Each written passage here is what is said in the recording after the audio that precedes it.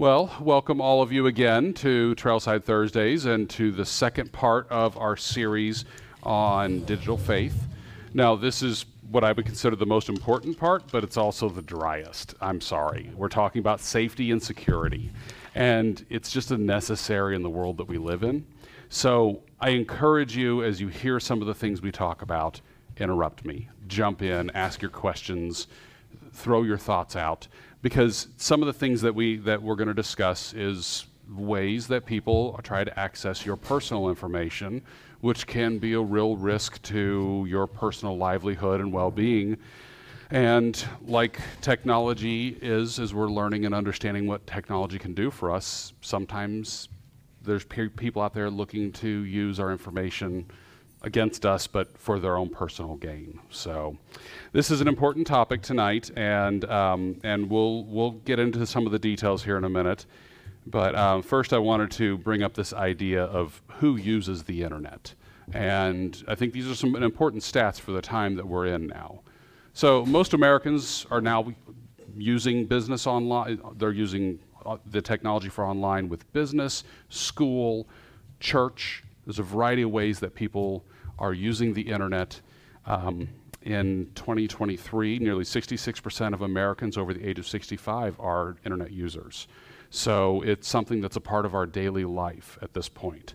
And it's been around about 35 years. So public use of the internet technology is ingrained into the way we do everything in our daily lives. I mean, show of hands, who here pays their bills online? I mean, it's pretty hard not to pay your bills online, and many places will charge you extra for not paying your bills online. To send you a paper bill, they will charge you an extra $1 or $2. So, 63, yes, and, Donna.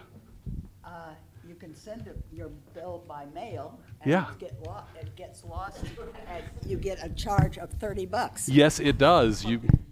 Which happened this last week. Yes, it's a legitimate thing. Yeah. So, and Donna, thank you for what you're saying, and just a quick reminder for everyone to include the people at home, use the mics. And what Donna was saying is that you can get charged extra for having to have your bill resent, where if it's through email, it doesn't cost you that because it's not the paper printing and the stamping and the sending through the mail.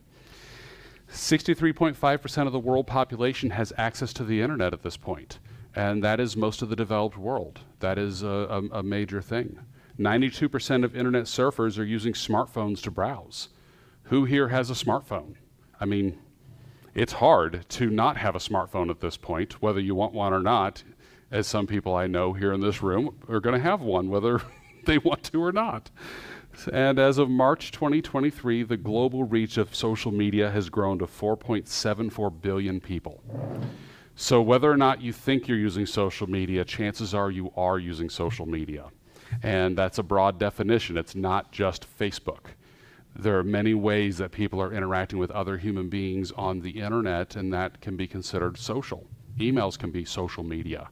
It is a media, and you're interacting with friends and family and places of business that way. So why do we go online? What's the purpose of it? Well, participating in social and cultural activities, as we learned during COVID times, was one of the safest and only ways to have social activity. Zoom rooms with friends and with your church and family was a necessity. It wasn't fun, but it was a way to get it done. And I think I mentioned this last week. Some of us, like Mother Rita, myself, and Mother Jean, we did an entire year of seminary on Zoom alone. We didn't even gather in person for the entire year of 2020. We didn't have a choice. But still, community grew out of our connection by using the internet, connecting through Zoom, seeing each other's faces, and talking to each other. Keeping in touch with loved ones and friends. I don't know about you all, but I see nieces and nephews posting pictures on Facebook that they're probably not going to send me by mail or even an email, but at least I'm able to keep up with friends and family. And I've got family all across the country. I think we all probably do. And to see what's going on with your family elsewhere. It's a nice thing to be able to keep track of what we all are doing. Online banking, shopping, and investing is all done through the internet. Not you, Susan. Why is that? Grab the mic. It's okay. There's no wrong answers.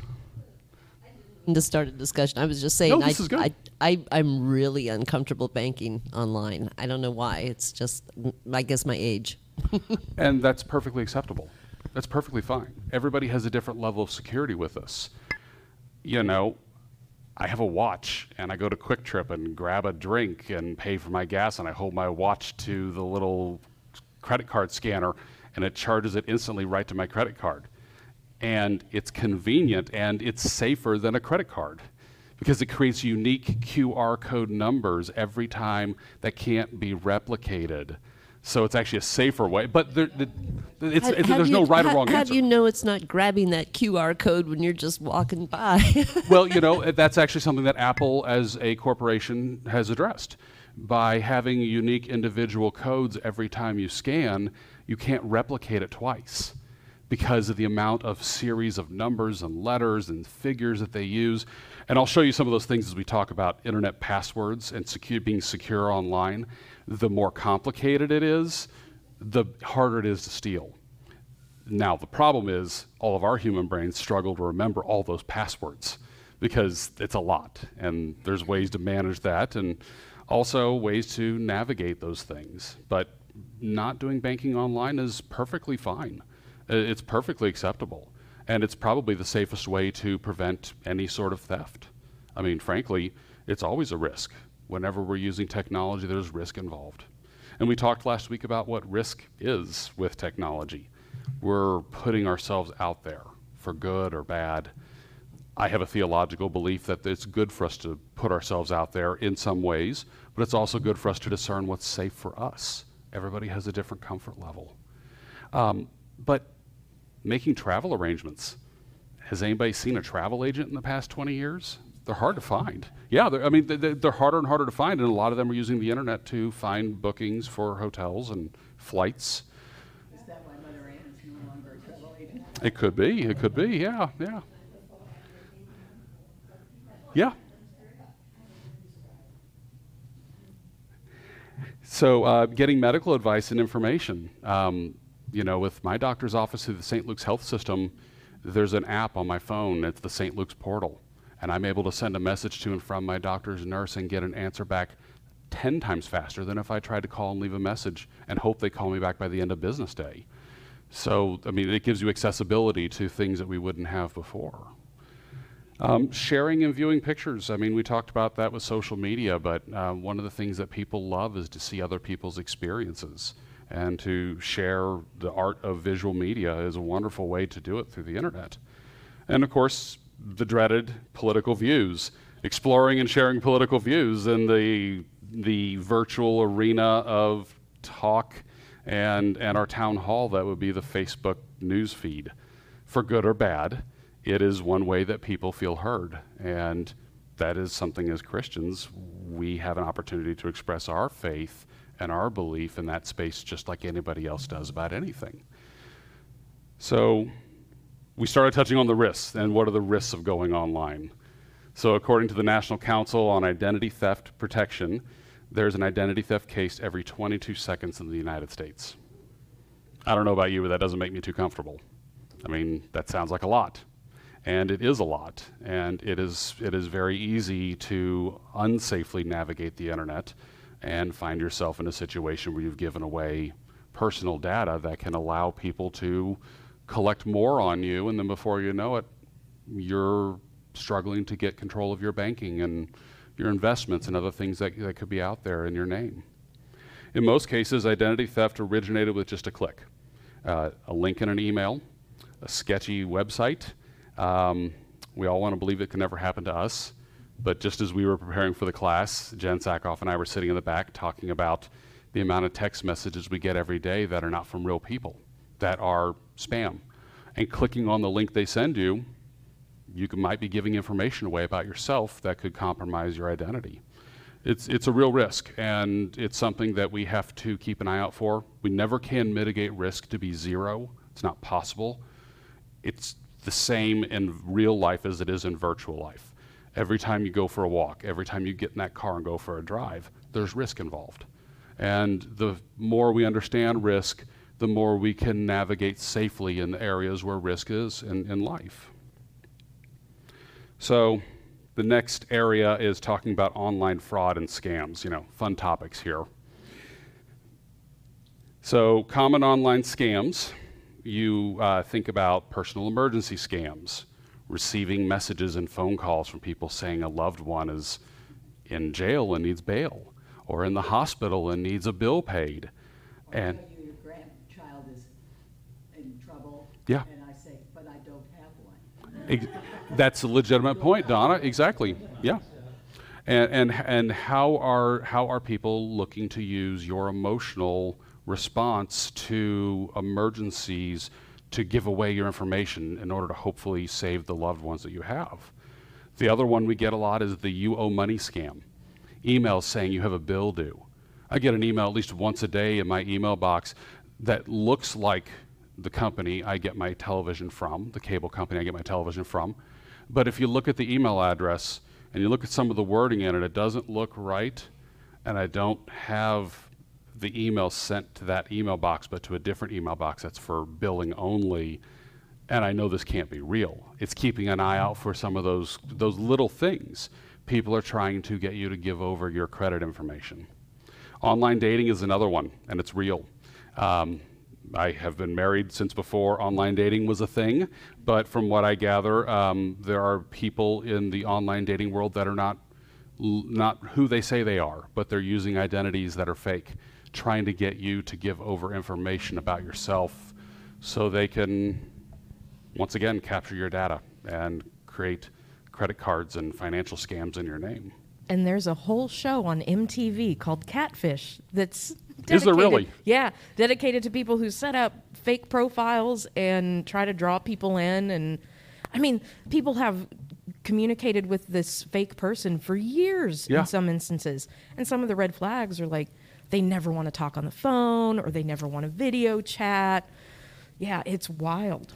It's real. And I mean, to the point that there's even a term for it called catfishing. And, everybody's in a different point in their life. Dating happens at all different ages. It's not just young people. Robocall scams are real. How many people call you and then you answer the phone from an unknown number and they say nothing in response? And it feels fishy, or they try to sell you life insurance or some other things that you've never heard of before. Best to just hang that phone up. The one that kind of blows my mind, but it legitimately hurts people because they feel like it's too good to be true. Has anybody ever gotten the random email from the mysterious prince in another country, like an African country, saying, I have wealth to give you? Somebody's clicking on those and trying to accept the money that isn't there, but what they are giving away could be potentially a security answer to a question for one of your banks. It could be your credit card information. It could be your routing information. For all of us in the room that are old enough to remember using checks, and I still use checks for many reasons, every time you write a check, there's a series of numbers at the bottom that can give away all your information to your bank. And every time you sign that check and hand that over to a cashier, you have given access to your bank to the cashier. So there's risk in the real world with our financial information that we have often not thought about, but it has been going on since before the internet. Routing numbers and account numbers can allow people to access your information, especially if they have your name and address on the check. Many banks will now encourage you not to put personal information in the return area of your check, just your name, but not your address, not your phone number. That can give away information. And lately there's been a big problem with people breaking into the blue post office boxes that are out on the streets. Really? And they're taking envelopes with checks in them. They're taking checks, they're washing the checks. Oh my gosh. And filling them out in their own, payable to them for a much larger sum of money. And it's been in the news a lot. As we know, crime knows no bounds. Yeah, for years, I've actually gone to inside the post office, and people might think that I'm weird doing it. I have some family members think that I'm weird doing that, but I don't really care. I was going into the bank, the post office at off of Gregory. A man was coming out, and he says, don't put any of your mail in the blue boxes out by the street. He lost a check of over $6,000. Oh my gosh. It's such a risk. Yes, Russ. I was going to say the scam things, to me, they're all about our own emotional life. You know, Yeah. I can remember seeing a thing on, I think it was eBay, for a lens that I wanted, and the price seemed low, so Yeah. I pursued it, and it turned out it was, you know, it was. They had another way. They didn't want you to go through eBay, you know, to They wanted to pay give for it. a personal contact. Right. Yeah. Exactly. So. And that's what we call not passing the sniff test. Right. If it feels suspicious, it's better to disengage. Contact your bank or your credit card institution and ask them if they've been trying to contact you about this. And it's always important to bring them in on it because they have great fraud detection agencies that can help with mitigating that risk. And it's important. You know, one of the other ways that people can access your information, and unfortunately this happens often for those of us who are less technologically inclined, is somebody who pretends to be from the Geek Squad from Best Buy, or pretends to be from Microsoft as a customer service agent, or Apple as a customer service agent, saying they need access to your computer. You have an infection, a virus on your computer, and they need you to give them your login information, your IP address, all these things that give away not only your computer information, but your physical location in the world. And now they know where you live. So recognizing if it feels funny and it feels like somebody's pushing for your information, maybe it's best to put it on pause and say, I'll call you back. And then go call the institution they claim to be from and see if somebody's trying to get to you. You know, it just takes one mistake based upon, like Russ said, you know, that emotional desire to get you to think something's too good to be true. Chances are it probably is if it's from the internet. It probably is too good to be true. So that leads us into the idea of safe shopping and banking. You know, as Susan said, banking online is not something she does, and that is a wise choice and one of the ways you can do it. There are many ways that we can make ourselves safe, and it's all up to our own comfort level as to what we feel safe with. Being aware of phishing and not clicking on links in your email unless you're 100% sure they're legitimate. Chances are they may not be. If it's important enough, you might get a certified letter in the mail with a phone number to call back, and that would be important. Being wary of any offer that's too good to be true, like Russ said, you know, something on eBay that's too cheap for considering the quality of what they're selling. That can be legitimate. And only shopping at reputable merchants. You know, I know that it's easy to get caught up in what's online, where you can shop for things, but I try to think of if it's a physical business and I've been to a physical business and they have an online presence, it's probably a safe place to shop. You know, if you go to Walmart, walmart.com is a safe place to shop, as one example. But Amazon is well known, and it's also the #1 place that people shop in the United States in 2023. And then one of the little things to look for is secure websites. And not many people think about, you know, at the top of your internet browser, all the numbers and letters that are in there. But looking for this is HTTP. Usually you see http://www.standrewcasey.org. Well, if it's a secure website, it'll be https:// then the website. The S indicates that it is secured, which means that when you log in, there's a personal identity that is attached to your login at that time that can't be replicated. So if people are looking for information through that website, it would be harder to trace who you are and when you're logging in. Little things like that, especially with financial institutions, shopping online, anything that involves a money transaction is an important thing to look for. It really helps you understand you're in a safe location that has security settings around it that makes it safe for you to log in. And always read the fine print.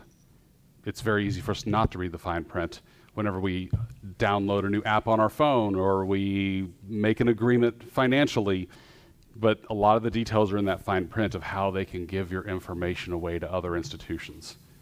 I mean, how many of you get hundreds of emails a day? I mean, it's ridiculous to the point that sometimes you can't mitigate it, so you end up opening a new email box to put your important emails to go there instead. And then eventually that one fills up. It's virtual junk mail. Yeah. Yeah.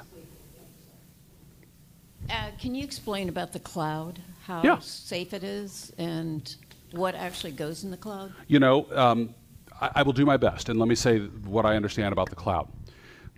The idea of a cloud for storage, it's somebody else's computer.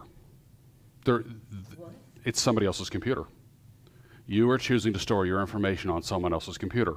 Whether it's a large Silicon Valley server rack at Apple headquarters in Cupertino, California, that's storing your personal pictures and data, or it's another place, you're essentially allowing the internet to move your items from your computer to that computer, and you're entrusting that agency to secure it for you.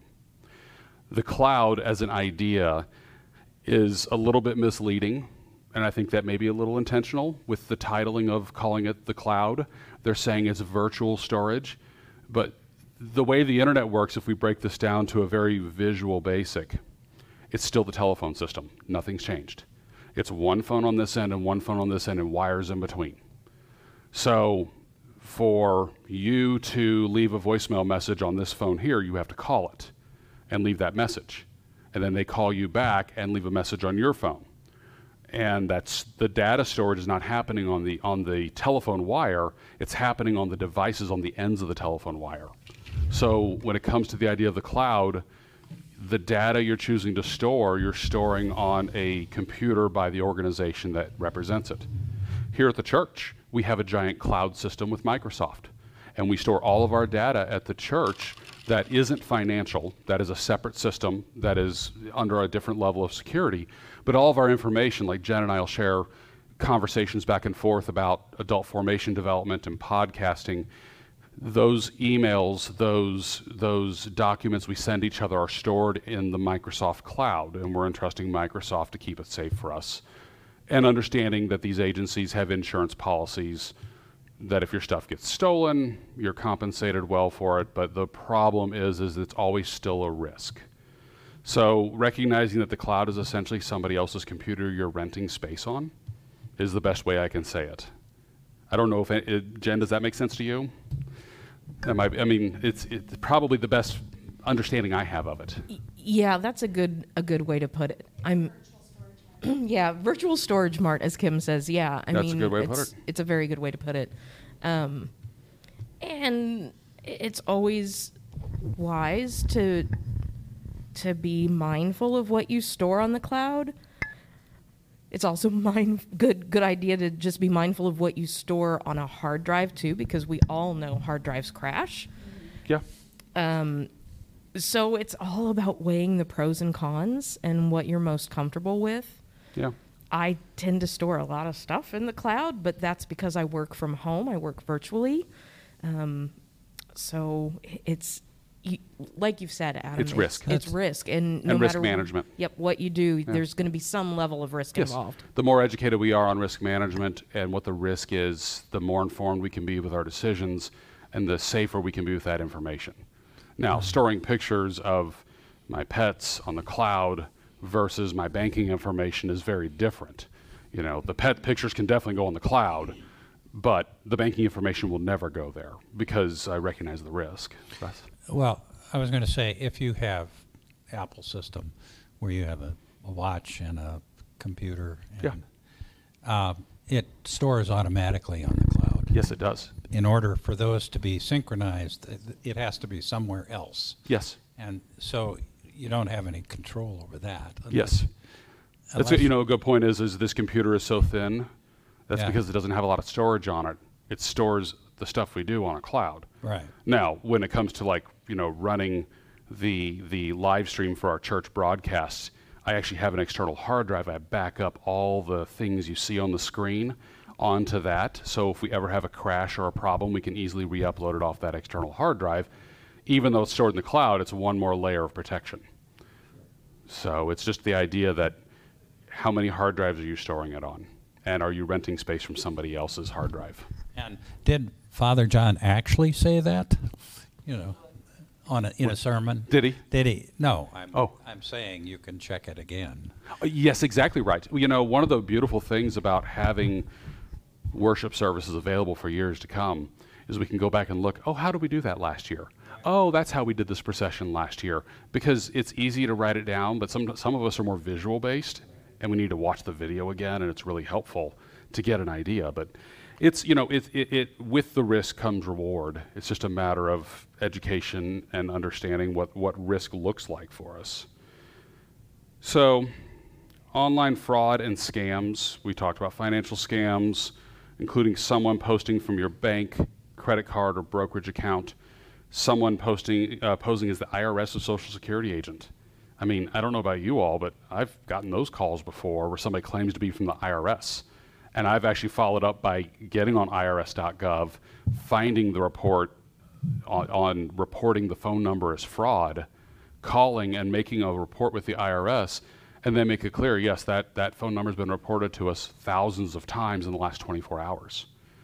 And there's no way to track it. There's no way to catch it.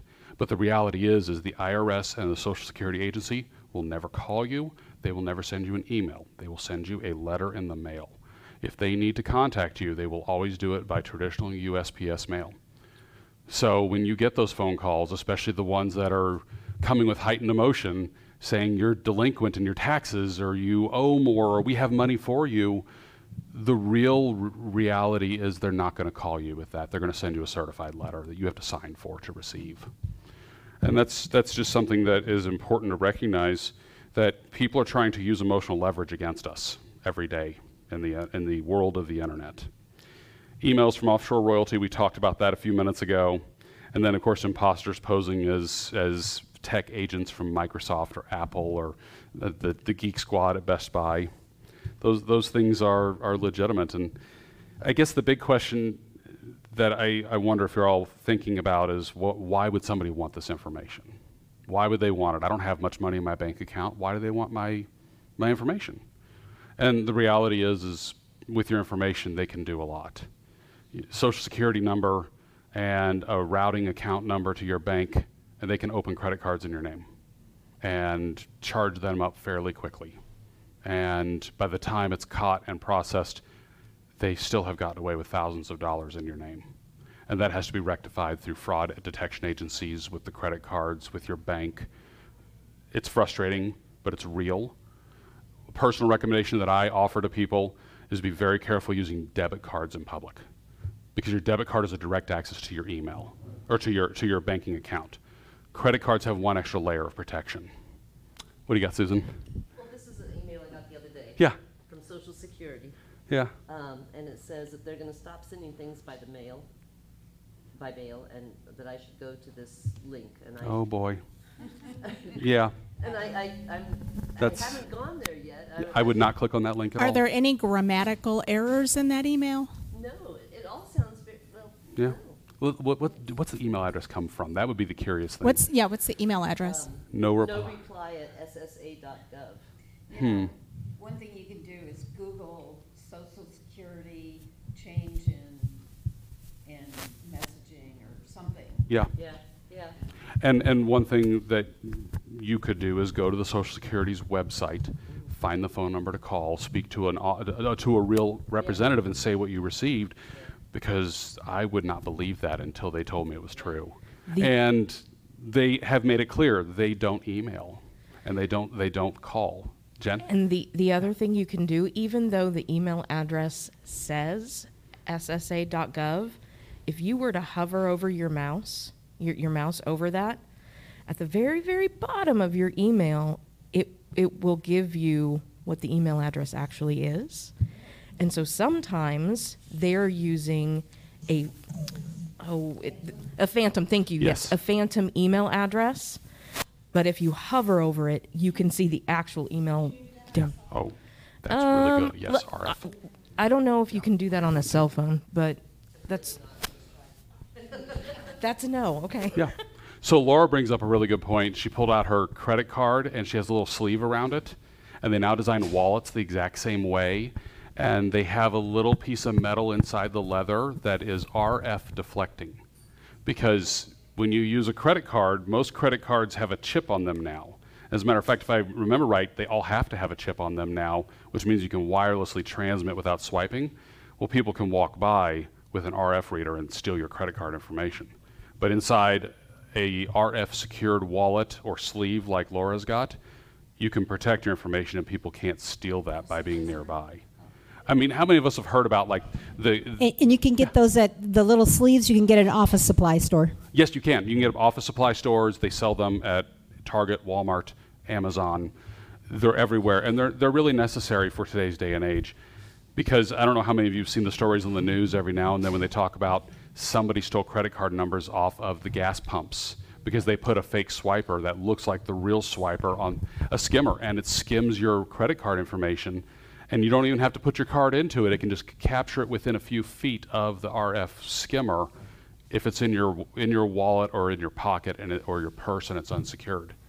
So it's important to recognize that those little chips transmit a signal through radio frequency at all time. RF stands for radio frequency. So we're not talking about any new technology in the sense that it's still radios, it's still telephone wires, it's just high capacity and it can carry more data faster. We're still dealing with the same equipment and information. It's just we have things on the ends of those telephone wires that can process things faster than we ever could in the past. Thank you, Laura, for bringing that up. I didn't even think about that for this presentation. And that's a really good one. And it's a realistic issue that does pop up regularly. So, being smartphone savvy, one of the hardest things to do when we have this thing in our pocket that has all this power and all this capability, and to understand that when we're surfing the internet through it, we're receiving emails, we're potentially doing banking through it, where are we potentially giving away our information unintentionally? The biggest one is the apps that you download from. When you download an app from, if you're from Apple, it would be the Apple App Store. If an Android phone, it would be the Google Play Store. Every app you download will not let you download it until you agree to read the fine print that nobody reads. I don't read it. I mean, I'm guilty of it. I would love to say I read the fine print.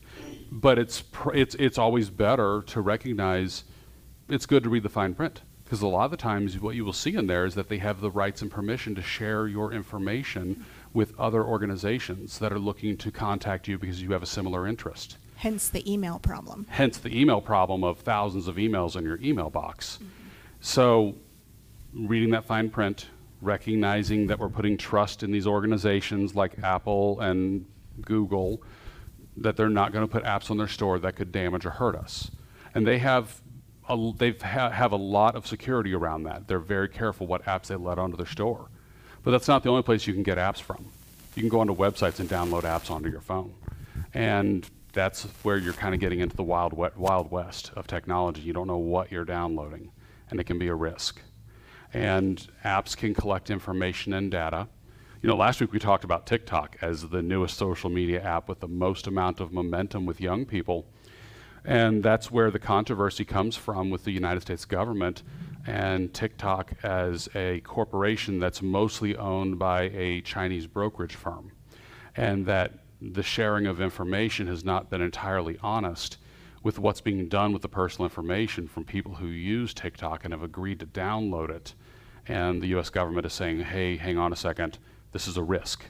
And this could be risking the lives and livelihoods of Americans. We need to take a better look at this. We want some regulations around this app. And they're not the only ones. Facebook is guilty of this too. Facebook has been caught making mistakes with information and data on their users for a long time. And this sounds cynical, but it's real, there's a reason why Facebook is free to use. Do you know how any corporation will make money and not charge you a penny to use it? They sell your information. What's that? They sell your information. That's right. But they did get caught out. They did, but you're still the product they're farming. Yeah, you're still the product they're farming. Facebook is in the business of using your personal data to sell it to the people that advertise to you on Facebook. They're the ones paying for Facebook to be free for all of us to use.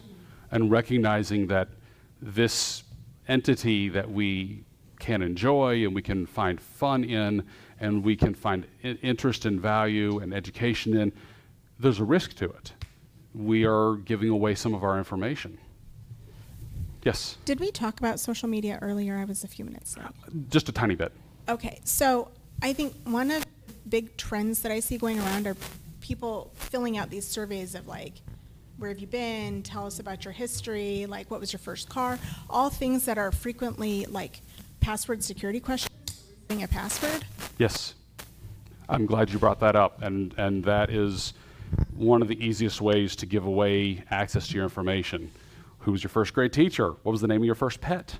A lot of those are our security questions to access our financial information, and especially if you lose your password and you have to go through the process of recovering your password.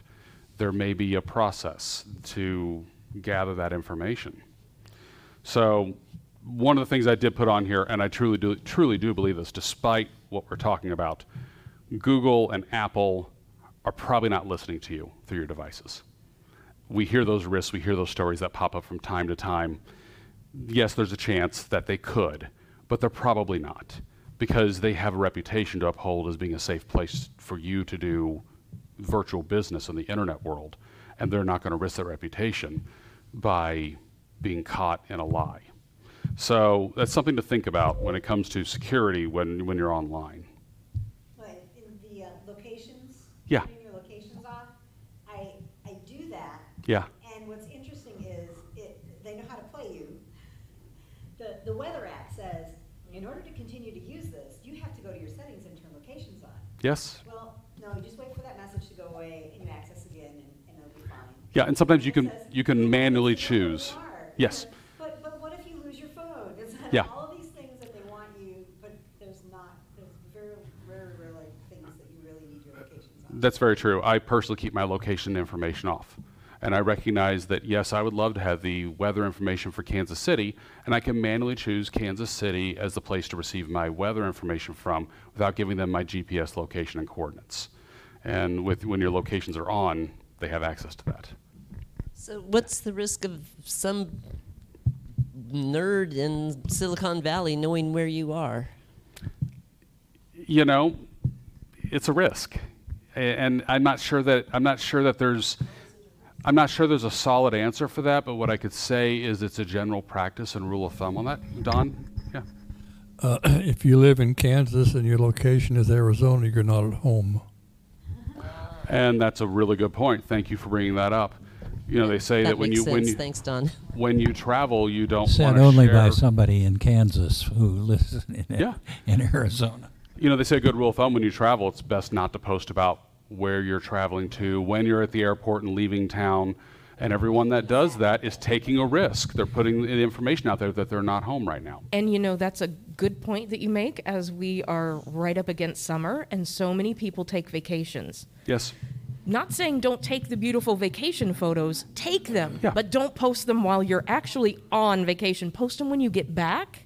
Yeah. That way you're not throwing out a red flag. I'm not home. I'm in the Caribbean. Yeah. Come rob me, right? Yeah.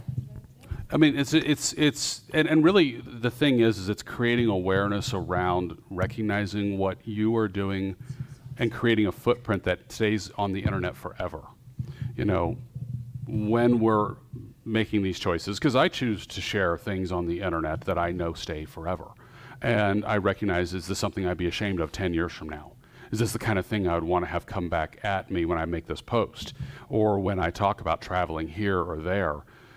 It's thinking ahead about these things, because we're leaving a footprint behind, and some of this can be risky. Okay, now you made my mind go in a different direction. Yeah.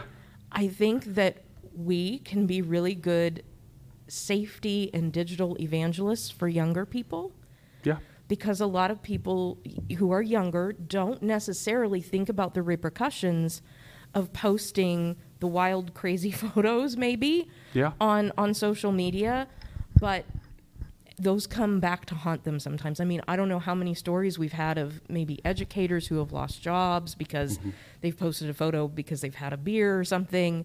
Yeah. So the more that we can have these conversations and kind of be digital evangelists about how these Very things come true. back to haunt us. And especially in the job hunting world, many businesses that are looking to hire you may do a social media search on you. They do. Yes, Don? There's there's a silver lining on having a footprint all around the internet. Yeah. Is that once you realize that, the internet kind of takes the place of God. God can see inside. God knows everything. All knowing. And knowing that that occurs, it has the impact of subduing us and relaxing us and keeping us more or less out of trouble. So if you know the internet is the Wild West, and you know if you're out there, my rule has, well, when I was younger, I didn't have the rule so much, but the older I get, the rule is secrets are not good. Mm-hmm. Tell the truth. Mm-hmm. Don't go where you're not supposed to go. Don't do what you're not supposed to do. Yeah. And you won't have too much to worry about. And that's the kind of wisdom that younger people need to hear. And we as older people have to reinforce that, because this, if you were growing up in this day and age where all this technology was available, all these things were available. I mean, I know my teenage hormones, I would have said stupid things on the internet that I wish I could take back. And it's a common thing that we're seeing children deal with now. I mean, college applications, they do a social media search on you. I mean, once again, just like hiring, your chance of getting into a higher educational institution can be risked by poorly chosen social media posts. And, you know, the whole idea here is that people who are looking to scam you, the risks that you're taking, it can throw you off balance in life. And it's something that we don't want the internet to be. We want it to be a place where it's safe to navigate and use. And it's important that as people who are invested in a safe place where all people are welcome, like a church, we want to try and emulate that in the rest of the world when we go out here, because as your deacon, it's my responsibility and privilege to say, go in peace, go out. The service may be over, but the work is not done. And the work we have to do is in all different areas and corners of the world, and one of those is in virtual spaces. It's a value. And look out for people trying to create false emergencies, trying to work you up emotionally. I have a friend who recently discovered, or recently had a tragedy and had an injury, and his aging mother lives alone and started receiving phone calls from people pretending to be from a jail looking for her to wire money for bail, when in reality he was in the hospital. But there was a risk because they knew this was somebody that was aging, that wasn't quite sure about the details, and they were looking to take advantage of an 84-year-old woman. It really does happen, and it happens every day. And we have to help each other with these things. It's called baiting. Baiting, yeah. When people try to appeal to your sense of emotion for sympathy. Yeah. And it's something that scam artists will use. And it's not just on the internet. Scam artists will use that in other areas of life. If you've ever walked down... technically, the Girl Scouts. No, I'm kidding. I wouldn't agree with that. with that. It's a joke. Yeah. It's a gateway drug, but it's a joke. You know, it's when you walk down the city streets and you see people looking that are street entertainers looking to stop you and have you put money in the tip jar. Some of those people may not be there for entertainment purposes. They could be there for other purposes and looking to capture your information and imagination. There's always risk when we're out in the world. Something that has been bothering me lately is, you know, we have the Pray at 8 series. There is someone who will pop up from time to time in the comments saying how she and her children are struggling and giving her Venmo account number. And I have no way of knowing if that's just some sleaze bag and, you know. We don't. And as a matter of fact, tonight during the worship service, Jen and I intercepted one of those messages on the live stream for this night right now. Oh. And our policy is that we remove those messages. And we remove them as quickly as possible. Oh, good to know. And here's why. Because they're wanting you to contact them, and it could be potentially a risk for people coming to worship, whether in person or virtually, to suddenly find themselves in a space where they're emailing somebody out of compassion. That's been my concern, that someone who has come to pray with us might be pulled into a scam of some kind. And it could be a legitimate emergency that we want to help with. And one of the things that myself and Lauren Richardson, our communications manager at the church, do is we log who is reaching us. Because if they could continually try to reach us, we try to encourage them to contact us through our official means to help people, which is through the church office. With Mary Sanders, she has a list of things that she can give people in need. We have charity that we offer to the world, but we have ways to do it. And engaging people that are coming to worship with the desire to have you Venmo them money is a risk. And it's a risk that we want this to be a safe place in more ways than one, but it is real, and there are people that do try to scam churches. I wish it wasn't that way, but it is. I think actually what we used to consider the narthex is really our social media. For at least for the church is the narthex now, and so you have to get that before and after the services. Right. Well, I mean, as a priest, I remember people sort of waiting. They come, and when it was over, somebody, usually an usher, would say, "Someone here needs some help." That was it was a personal interaction, but it was still, Yeah. So this is, the social media has substituted for the Yes. personal element, and I think it's good that you have a standard operating. Well, okay, if you need help, here's the way to get it. Yeah. Not saying no. Correct. Just saying, it's this not is that we not don't the want to way to help. get it. Yeah, it's not that we don't want to help. We do want to help. Right. But we can only help people in a very, very disciplined way, so that way we are not putting our people in risk. It's done. But to add to what Russ was saying, there's an organization called Compassion, an online organization, and I actually help fund 2 young children in Africa. Yeah. And I read a lot about them. They got a website. It sounds legit. I get letters from the kids. But there's this thing in the back of my head. I don't know these people. Yeah. And it's risk. I am totally at risk, and at this point, I'm willing to risk that. It's a choice. It's a choice. It's a choice. But as we get into artificial intelligence, they're going to get more and more good at convincing me that they're real, and I'm going to have to shut it off because I don't trust it. I share that similar concern. Aiding Doctors Without Borders for a while, recognizing that this is an opportunity to help people receive medical attention they need. Is that money really reaching the people on the ground? And like many charities, you can do your research and dig into the overhead. How much of that money you give is actually going to the people on the ground that they're wanting to help, and how much of it is going towards the overhead of the organization. It's risk, and it's information that we have to seek in order to be responsible and to avoid fake news. And the term fake news is not just something invented by a presidential candidate 7 or 8 years ago, but it's legitimately something that's out there.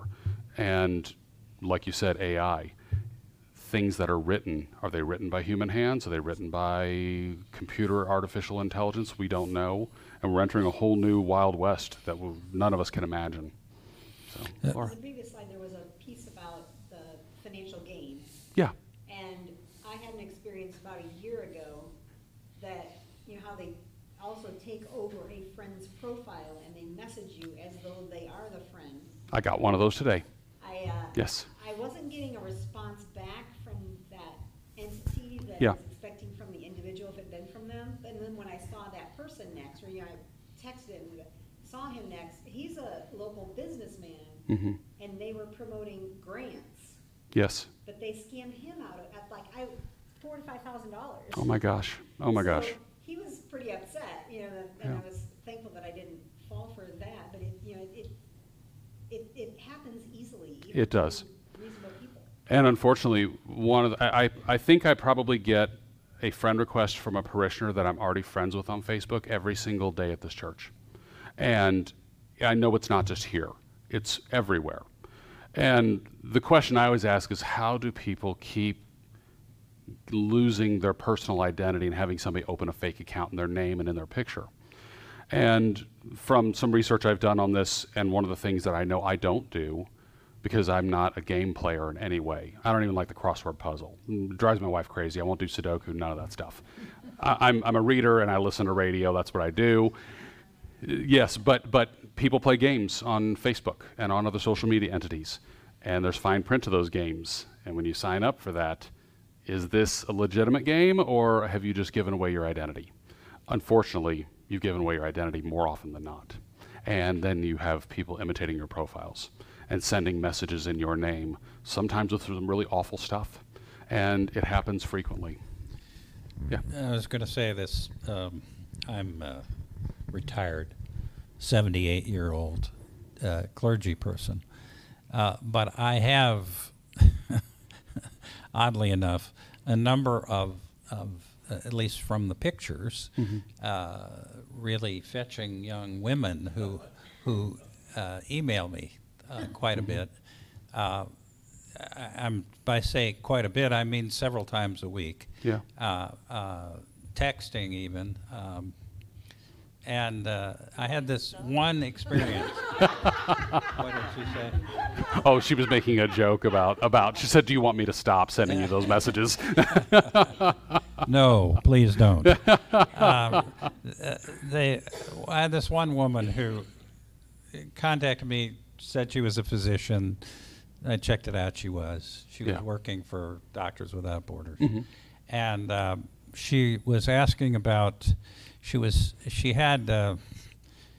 ending her term with them in some African country. Yeah. And she was coming back, and then she was going to need to ship some stuff.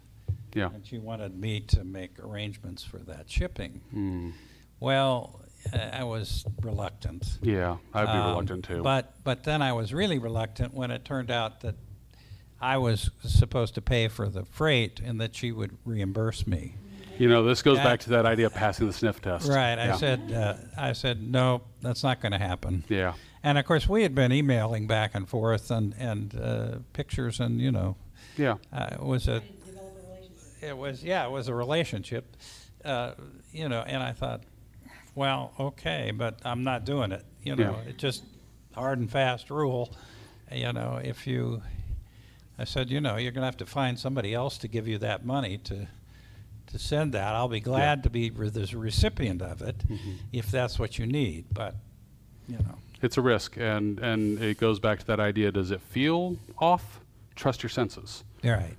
And back away from those things, because there's real risk in that, and sometimes we're not even aware of what we're giving away until it's too late. And the other's person identity might be entirely different than what I think it is. Yeah. It could be. They have these pictures, and I'm saying, wow, oh, hey, isn't this nice? But no, not really. It's a good rule of thumb, if you don't know someone personally, that probably you should treat them as the same kind of stranger on the online as you would treat them as if you were walking down a sidewalk and somebody stopped you and said, "Hey, I really need to give you this money and I need you to do this with it." Would you trust a stranger off the street to say, "Take my money and do something with it"? Or will you give me money? I mean, yes, we should try to be charitable and understand people's needs, but we're taking a risk when we're doing it in an environment that isn't designed for that. And the internet might as well be a giant highway that you're standing on, and lots of things are passing past you, and a lot of that information is coming from people that you have no idea if they're telling you the truth about themselves or not. And it's better to assume that this is not a good place for this kind of interaction. I do want to say that I wanted to get into some things about password security. I can't believe it's almost 7:30. This hour went by faster than I could have imagined. We're going to save that for next week. We're going to get into some good rules of thumb on how to create safe passwords, how to manage and store them. I will always recommend paper and pencil. Paper and pencil is still the most secure way to store your passwords. Just don't forget where you put that paper. That's the hard part. That's the hard part. So there are some tools, and I look forward to that conversation, but I appreciate all of you and the thoughts and expressions you brought to the table here. We have more to talk about, and I look forward to next week. We'll get into this and a little bit of hands-on with some basic applications of how to best use your equipment in the world that we're in. So, thank you all. Appreciate it.